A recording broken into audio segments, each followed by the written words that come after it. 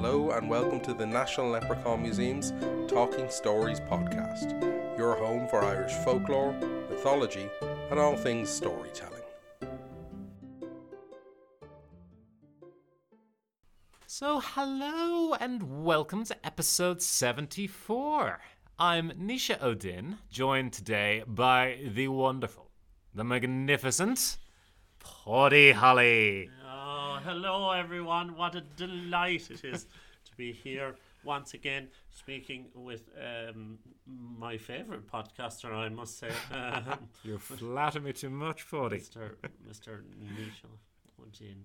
How are you today, Nisha? I'm absolutely fine, despite having no reason to be. It's very overcast outside. Yes, it's raining cats and dogs. Yeah, and at the risk of revealing the inner workings of the museum, we're recording this in July. Yes. This is not appropriate weather for July. No. I know we're used to it being in Ireland. I mean, being in Ireland raises you to be disappointed by the weather. Yeah. But it still doesn't hurt the sting. Yeah, I think Irish people should have been born with like built-in umbrella or flak jacket or something. But even just our dress sense, we know how to manage the temperature. We are experts at dressing in layers. We do layers like nobody's business. Yeah. But waterproofing. Go way out of that. Why would we need to be waterproof now? No. It's ridiculous. It would be too good to own a raincoat. Sure, owning a raincoat, you're only getting notions. I was just going to say, it's going to be notions all over. Raincoats, luxury. It's sinful not to let the rain wet you. Sure, if God didn't want you wet, he wouldn't have summoned the rain now, would he? There's 2 inches of water out there, but sure, you can still wear your old plimsolls, your old Vans. Why are Vans so popular in Ireland? I don't know. I don't get it. Because, there's no protection from the rain or the water or for your feet with the stones in the ground or anything. The only reason we don't all wear Wellington boots is because of the association. Oh, yes, yeah. We don't want to give away. Now, we know we're from the country and we're quite proud that we're from the country. But we don't want to give away to strangers that we're from the country. God, no. What would they say about us? No, that'd be too much like singing your own praises. Yeah. And we've already managed to spend a couple of minutes on the weather. It's going well. It's for some reason it is a topic held deeply in our hearts. Yes, it is. But the weather suits it for today's particular story, doesn't it? It does indeed, because we're actually going to touch on a proper fairy tale today. And I know we tell a lot of stories about fairies, but this is the first time we're doing a proper literary fairy tale in a long time anyway. One of the most important fairy tales in literature, it must be said. By one of the most important writers in literature, if I do say so myself. Yeah.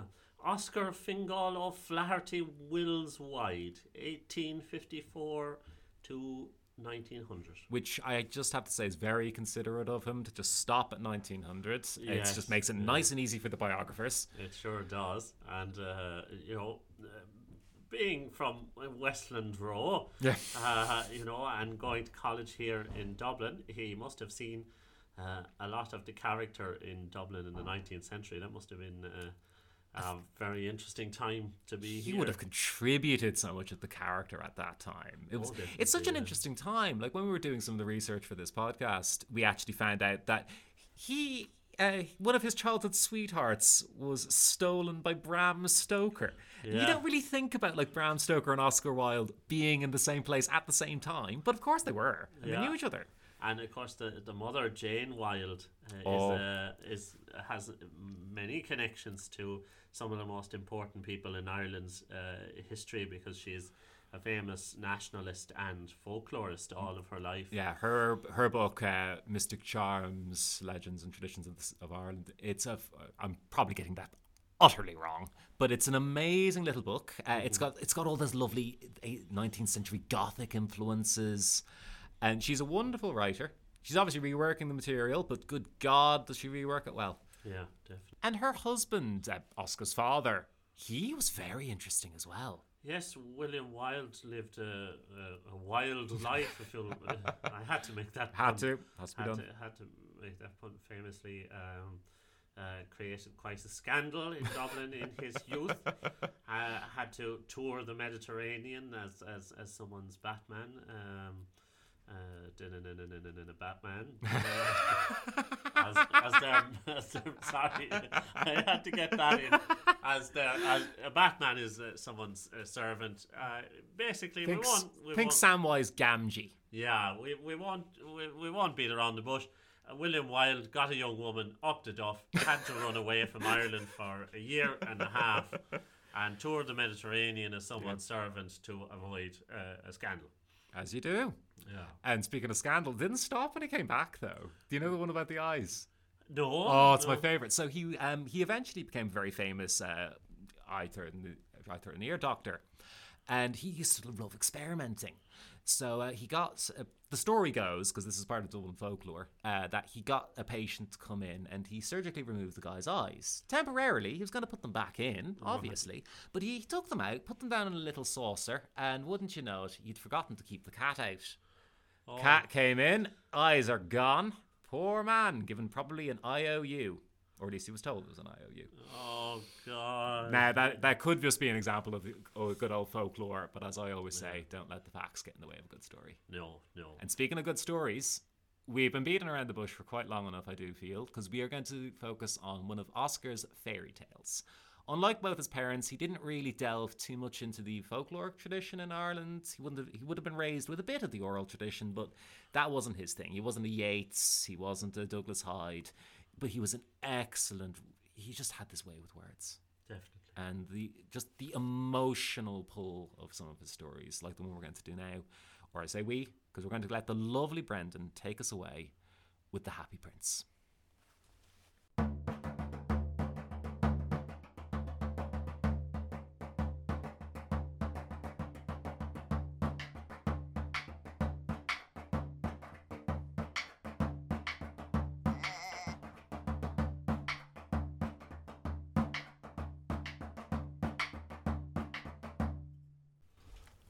High above the city, on a tall column, stood the Happy Prince.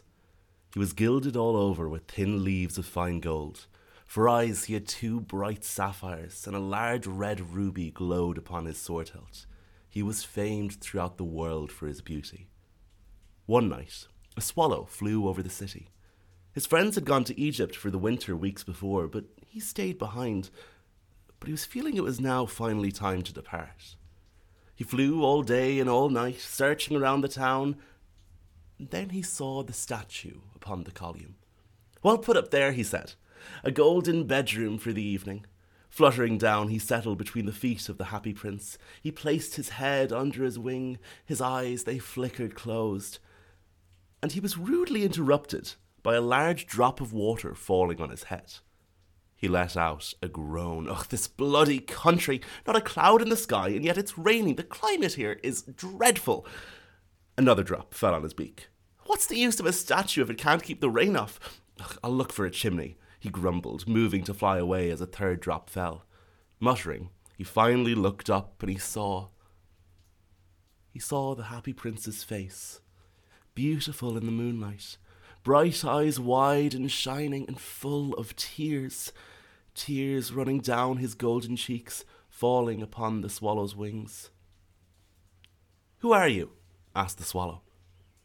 "I'm the Happy Prince," replied the statue. "Well, if you're so happy, why are you weeping then? You've drenched me." "When I was alive and had a human heart, I didn't even know what tears were.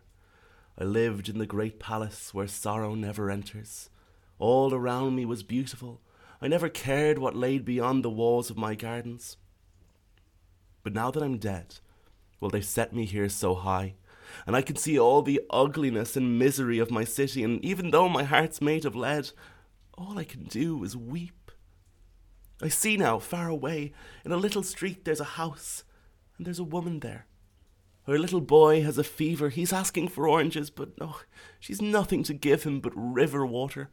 Oh, swallow, swallow, little swallow, bring her the ruby from my sword hilt." "But I'm waited for in Egypt," protested the swallow. But the Happy Prince looked so sad that the little swallow was sorry. "Oh, it's very cold here," he said, "but I suppose I'll stay for one night more." "Thank you, swallow." So the swallow picked the great ruby from the prince's sword and flew into the town. At last he came to the poorhouse and he looked in. The boy was tossing feverishly. The mother had fallen asleep. He laid the ruby beside the woman's thimble. Flying back to the prince, he told him what he had done, and despite the freezing cold, his body felt warm from this good deed. The next night, he made his preparations again to fly to Egypt, but the prince called on him once more. "Swallow, swallow, little swallow," he said, "oh, won't you stay one night longer? Far across the city I can see a young man. He's trying to finish his play, but he's too cold to write any more. He doesn't have wood for his fire. The hunger's made him weak." "Shall I take him another ruby?" asked the swallow. "Alas, I've no ruby now," said the prince. "My eyes are all I have left. They're made of rare sapphires. Pluck one out and take it to him." "Dear prince," said the swallow, "I can't do that."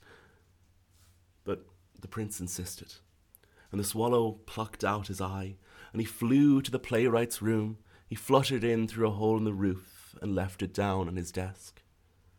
Now the next day, the swallow, he flew around the town excitedly. "I'm going to Egypt," he said, and he fluttered up to see the prince. "I'm coming to say goodbye." "Oh, swallow, little swallow, won't you stay one night longer?" said the prince. "It's winter," answered the swallow. "The chilly snow will be here soon. Oh, prince, I must leave you, but next spring I will bring you back 2 beautiful gemstones to replace the ones that you've given away." "But swallow, in the square below," said the prince, "there's a little match girl. She's let her matches fall in the gutter. They're all spoiled. Her father will beat her if she doesn't bring home some money." "Pluck out my other eye. Give it to her. Her father won't beat her tonight." "I can't pluck out your other eye. You'd be quite blind then," said the swallow. But the prince insisted. And so the swallow plucked out the prince's other eye. He darted down with it, slipping the jewel into the palm of the little girl's hand. When he flew back, he said to the prince, "Now that you're blind, I can't in good conscience leave you. I'll stay with you for the rest of the winter." And the swallow, he insisted despite the prince's protestations, and he slept at the prince's feet. All the next day he sat on the prince's shoulder, told him stories of everything he'd seen in strange lands. "Oh, dear little swallow," said the prince, "you tell me of marvellous, mysterious things, but there's nothing more mysterious to me than how men and women continue to suffer. There's no mystery so great as misery. I don't have eyes any more. You must be my eyes. Fly over my city, little swallow. Tell me what you see." The swallow flew over the great city. He saw the rich making merry in their beautiful houses, while the beggars were sitting at the gates. He saw the white faces of starving children in the dark lanes. He flew back and told the prince what he'd seen. "I'm covered with gold," said the prince. "Take it off, leaf by leaf, give it to the poor." Leaf after leaf of the fine gold the swallow picked off, till the happy prince was dull and grey. He gave it to the poor. The children's faces, they grew bright and merry. They laughed and they played games in the street.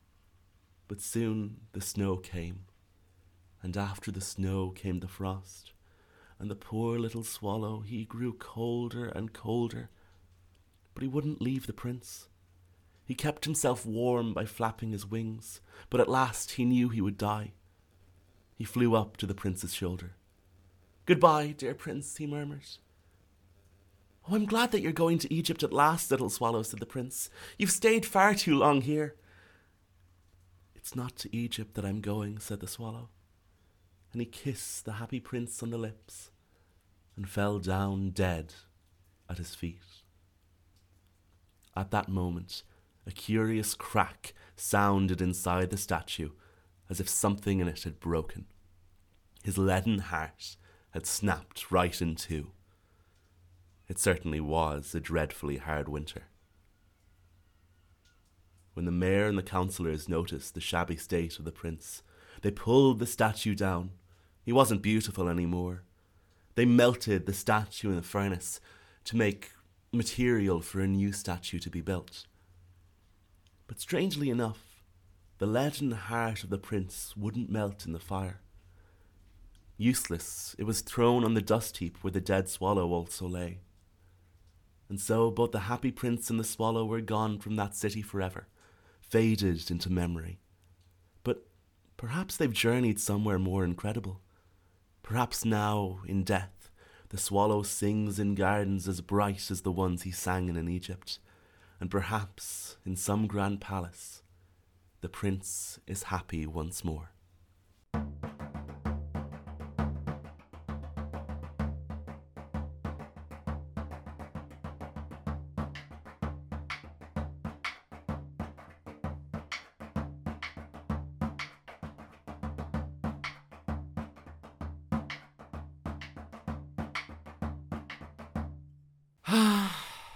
And there we are.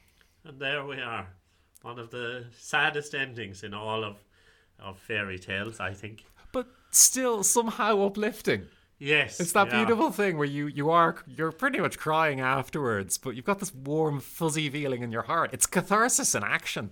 Yes, and it's a beautiful love song to the human spirit, I think, that even if we were a statue, even if our souls became like a statue or inhabited a statue, we would still do our very best to care about our fellow human beings. Yeah, and even fellow swallows. I really love the arc of the swallow in the story, where, if we're perfectly honest, he's a little bit of a jerk in the beginning. Yes. Just a bit of a frickin'. And there's something very Irish about it as well. To go, oh, all right, if you want me to, I'll do it. I will die, like, if I stay around. But sure, you know. I wouldn't want to be upsetting you. I'll just stay here. Don't mind me, sir. I'll just crawl up and die at your feet. Yeah. The woman getting the ruby, beautiful gem, of course. Stunning. Yeah, waking up in the morning when you haven't been able to give your child fruit and they are very ill. Waking up to find a ruby beside your bed. That must be. I don't know. Is it ecstatic, or would you be frightened, or? Well, you probably initial reaction would be, oh my god, a ruby, we're saved. Then where the hell did this ruby come from? Yes. Are they going to call the constables on me? Yeah. And then most likely, well, even if they don't call the constables, as you raised earlier, how are you going to get that ruby into money? Yeah. You have to find an appraiser. You have to find someone who will actually exchange it for cash. And by the end of it, you're probably going to owe more money. Yeah.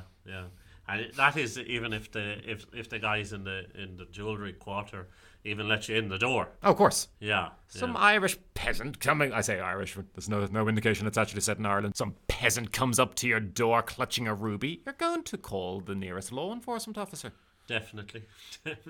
But that is, the pedantry aside, it is an absolutely beautiful story. Yeah. So finely crafted. And you can, like, as much as I love that kind of rougher, looser oral style or the medieval literature, there's just something really finely crafted about Oscar's work. Yes, and it's got that rule of threes, giving away and giving away and giving away, and then the swallow stays another day and another day and another day and then dies. It's a classic for a reason, I suppose. Definitely. Gold and the statue. What do you think is meant by the playwright in the middle? The playwright is hungry. Oh, that's definitely a reference to starving artists that Oscar would have known well. Yeah. I myself can't resist making the odd joke about starving storytellers. And, being someone studying classics. Yeah. Now, people tend to assume that Wilde would have had a lot of money as a child, but just because his parents are part of the intellectual literati doesn't mean that he's going to have a whole pile of money as a student. No, and that was pretty much the century of the rakes, the people who squandered their wealth, or even their parents had squandered the wealth long ago. You have the name, you have the title, but you've not got a penny to spend. Yeah. And he's attending TCD. He's attending Trinity here in Dublin as on a scholarship. Yeah. Did they still serve Oscar Wildcat in the Pav? I don't know that. You go to Trinity party. I haven't been in the Pav now in years. And I was going to say, I don't think either of us would be caught dead drinking beer. Yeah. We need something a lot stronger. a fine Sauvignon Blanc called Oscar Wilde. And maybe I'll be onto it. That would be lovely. But I know that the Phil is still very proud of Oscar's former membership, the Philosophical Society. And I know Trinity is very proud to own, I believe they own his former home. They do. Yeah. Several former homes, because there's the one on the Western Row area. Yes. And there's the one in my hometown. Oh, there's a... Yeah. Literally 30 seconds walk from my house, which... revealing far too much. You didn't hear any of that, public. But there's a lovely bar in Bray. It's now called Cafe Vergiano. Ooh, but nice. It used to be the Strand for most of my childhood, and famously it's one of Oscar Wilde's summer homes, because despite the fact that Bray is described as at best a kip, back then it was a kind of summer resort. You'd go there, enjoy the sun, the surf, these stones that when you squint really hard after a good few Oscar Wilde cats, looks kind of like sand. The Irish Riviera. Yeah. And they often do stuff to celebrate Oscar there. The Oscar Wilde Appreciation Society meets there annually. They've had readings from Dorian Gray. And I think they've probably had the Happy Prince done, because, to be honest, I love Brendan's version, but I've heard that story so many times. Right, yeah. There used to be an event on in Bewley's Cafe in Dublin. Right. And I cannot remember his name. He is a very, very fine actor, and I'm very embarrassed to forget it. But he used to work an awful lot with the Abbey, and he was in a fantastic version of The Importance of Being Earnest. Wow. Where he played, it was an all-male cast, and he played Aunt Augusta. Oh, lovely. Oh, it was stunning. Lovely. But he, every year, would go to Bewley's, and he would do The Happy Prince. Oh. And it's just such... But again, I think it's the power of the story that... again, Brendan told it perfectly and beautifully, but it's just that story that if you tell it with any sort of competence, you get that emotional reaction from it.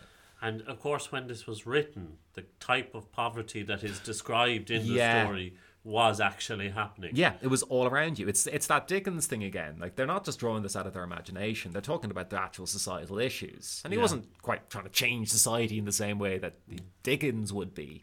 But you can't ignore that, and as an artist you have to be sensitive to the society around you. But it's like saying that even a statue would be moved by the plight of these people. Yeah. So how can you be so heartless in government, or how can the people that lead us be so heartless when even a statue would be moved by this? And one thing I do appreciate is that almost went unsaid, but you could hear it louder than thunder. Yes. And I think there's that subtlety that we don't get in as much of our writing anymore. No. It tends We're to a beat bit, us over the head. I think the TikTok generation is a bit, and I would include myself in this broadly, would be a bit more about hitting you over the head with the morality of the tale. Yeah. Not just going, I'm just going to stand back, you take what you want from it. Yeah, that's so true. And the other thing about it is that statues to princes and statues to leaders, they're usually especially in that time, they'd be to very warlike people. Yeah, it was all about birth of nationalism, burgeoning national identity, and empire. Yeah. And you get some weird stuff like, say, the statue of Boudica that Victoria erected. You've got a woman famous for fighting against an imperialistic conquering power, Rome, and you're using her to endorse your imperialistic agenda. What's going on there, Vicky? Yeah. And the lead heart as well. Yeah. Lead is going to be important at that time, because people are talking about how, is it killing us? Is it not? Yeah. But there's also that alchemist connection. Oh, yes. The lead is the base metal, and a lead heart is also a golden heart in a certain way. That I might be pulling that a little bit because I haven't read anything about that before, but I'm aware that like lead, if you see lead mentioned, it can often be a subtle reference to gold. Okay, right. And he definitely had some esoteric connections because he was a mason. Yes, he was. Yeah. He must have gotten to go into the lovely Mason Hall. Yeah. Oh yes, they do a lovely tour in there. They do, and again, every culture night. Culture night really is the night to experience Oscar, I feel. Oh, that's true. Yeah, you can go to the place where he lived. There's usually something on at the park in Merrion Square. Yeah. So there's around his statue, which any visitors to Dublin, check out his statue. Which looks remarkably like you. I often think, as I pass it, that's very like Nisha. I would absolutely love to find out that there was some Oscar Wilde in me somewhere. Oh, you'd never know. Because obviously, like Oscar would be an Irish figure that that's always been very near and dear to my heart. Yeah. Like in my younger days, when I would struggle with identifying with the Irish identity because of I'm not to complain about it at all, because everyone's entitled to their own beliefs, but I found the kind of entrenched Catholic identity in Ireland rather difficult, because that's not the religion I was raised up. Right. And I found it very difficult to kind of identify with that self-suffering, nationalistic, the patriotic figure of Ireland that Eamon de Valera would love us all to believe everyone in Ireland was. I see his blood upon the rose. Yeah. That kind of stuff. Yeah. And I couldn't reconcile that with what I felt was my identity. And then you've got someone like Oscar, who so much about him very much so appeals to me. Yeah. He's this literati, he's an artist, and he was a very good friend of Dorothy's. And people in America love him. His tour of North America, of course, is very famous. Yeah. Because he went, deep into the American South. He went all over the American West and everything. And they loved him. Yeah, adored him. Absolutely loved him. You'd think... delightfully camp figure. Wonderfully. In a way that that a Victorian gentleman only could be. Yeah. So good. Like, it's like that line when he's going through customs. Remind me. He's heading through customs, and the custom officer looks Oscar in the eye and goes, "Anything to declare, sir?" And Oscar looks at him and says, "Only my genius." The genius we encounter more is the mother. Yeah. And they were based out of Moytura House in County Mayo in the summer, which was an interesting detail if you're working here in the museum. Yeah. Because the Battle of Moytura, both battles of Moytura, obviously very important in the mythology of Ireland. Yeah. And to think that in Cong itself, in Moytura House, that is where the Wilde family summered. That is a nice little detail. It's a lovely little touch, and I think it kind of really encapsulates how Oscar might not have been. He was not an Irish folklorist. He wasn't a Shanachie, but he was steeped in that oral tradition because of the research of his mother and father. And you can, as you mentioned before, you can see that in the use of threes. You can see that even if he's not doing traditional Irish folk tales, that folkloric quality is seeped through his fairy tale work, and only somebody who truly understood the way an oral tale works could have written a fairy tale that way. Wow. Dorian Gray always appealed to me as well. Adore it again. One of the most quotable writers in existence. The only thing I can resist everything except temptation. Yeah. Well, that was one of my little gripes, though, because speaking of Dorian Gray, loads of the great quotes from Dorian Gray are misattributed as things that Oscar said himself. Yes. They give the lines from his characters to him. It's like, no, Oscar was fully aware of the hypocrisy in some of these lines and the ridiculousness of some of these lines. Yes. They aren't revealing his nature, they're revealing the human nature, but it's a debate. But there's something very Irish as well about when the artist has the Bastet. Is it Bastet? Yeah. Is the cat goddess? Yeah. In their studio, and then there's something magical about the statue that creates the relationship with the painting. Yeah. There's something very Irish about that, about when you hear about stone idols and the way that they also gave power in some of the ancient Irish worship practices. Yeah, and even just the very base thing, and I know it's common throughout Europe to an extent, but I think particularly here of this harking back to the old pagan religion and the old pagan powers having some sort of mysterious magical effect. You don't talk about it too much, but you're aware that there's still power there. Yeah, it reminds me of St. Patrick breaking the statue of Crom Dubh, to end the power of that cult. Oscar famously goes to jail for gross indecency. Yeah. In what must have been the most unfortunate time in his life. Yeah. He took the Marquess to court over criminal libel. Yeah. And the Marquess then, of course, uncovered details about the relationship with the Marquess's son, Alfred Douglas. Yeah. So Oscar, after 3 trials, was 3. Yeah, spent time in jail, and there wrote the beautiful De Profundis. Yeah. It's such a sad end for such a vibrant character, and you even get that impression, like, because I haven't delved too deeply into it, but I read a bit about the court cases, and you even get this impression that, like, they don't really want to be doing it. No, they don't even want to talk about this stuff. They don't, and they were perfectly happy to do the old army. Don't ask, don't tell. Yeah. And if he'd just gone on being a bit of a dandy, they would have been absolutely fine. And like, I'm not going to blame him for bringing the libel case. I'm not going to blame the victim, but it is just such a shame. Yeah. Such a shame that one of our great literary figures, just taken from the heights of it and absolutely thrown into the ditch. Yeah, it's a tragedy of Greek proportions, really. Tragedy worthy of the Happy Prince. A tragedy worthy of the Happy Prince. And on that, ladies and gentlemen, it's almost like we planned it. It's almost like we planned it. So, folks, I have been Nisha O'Din. I've been Paddy Holly. You have been absolutely lovely. We'll hopefully talk to you soon. Slán go fóill. Slán. Lovely. Thank you for joining us for another episode of the National Leprechaun Museum's Talking Stories podcast. Remember, the best way to support us is by liking, subscribing, and sharing with a friend.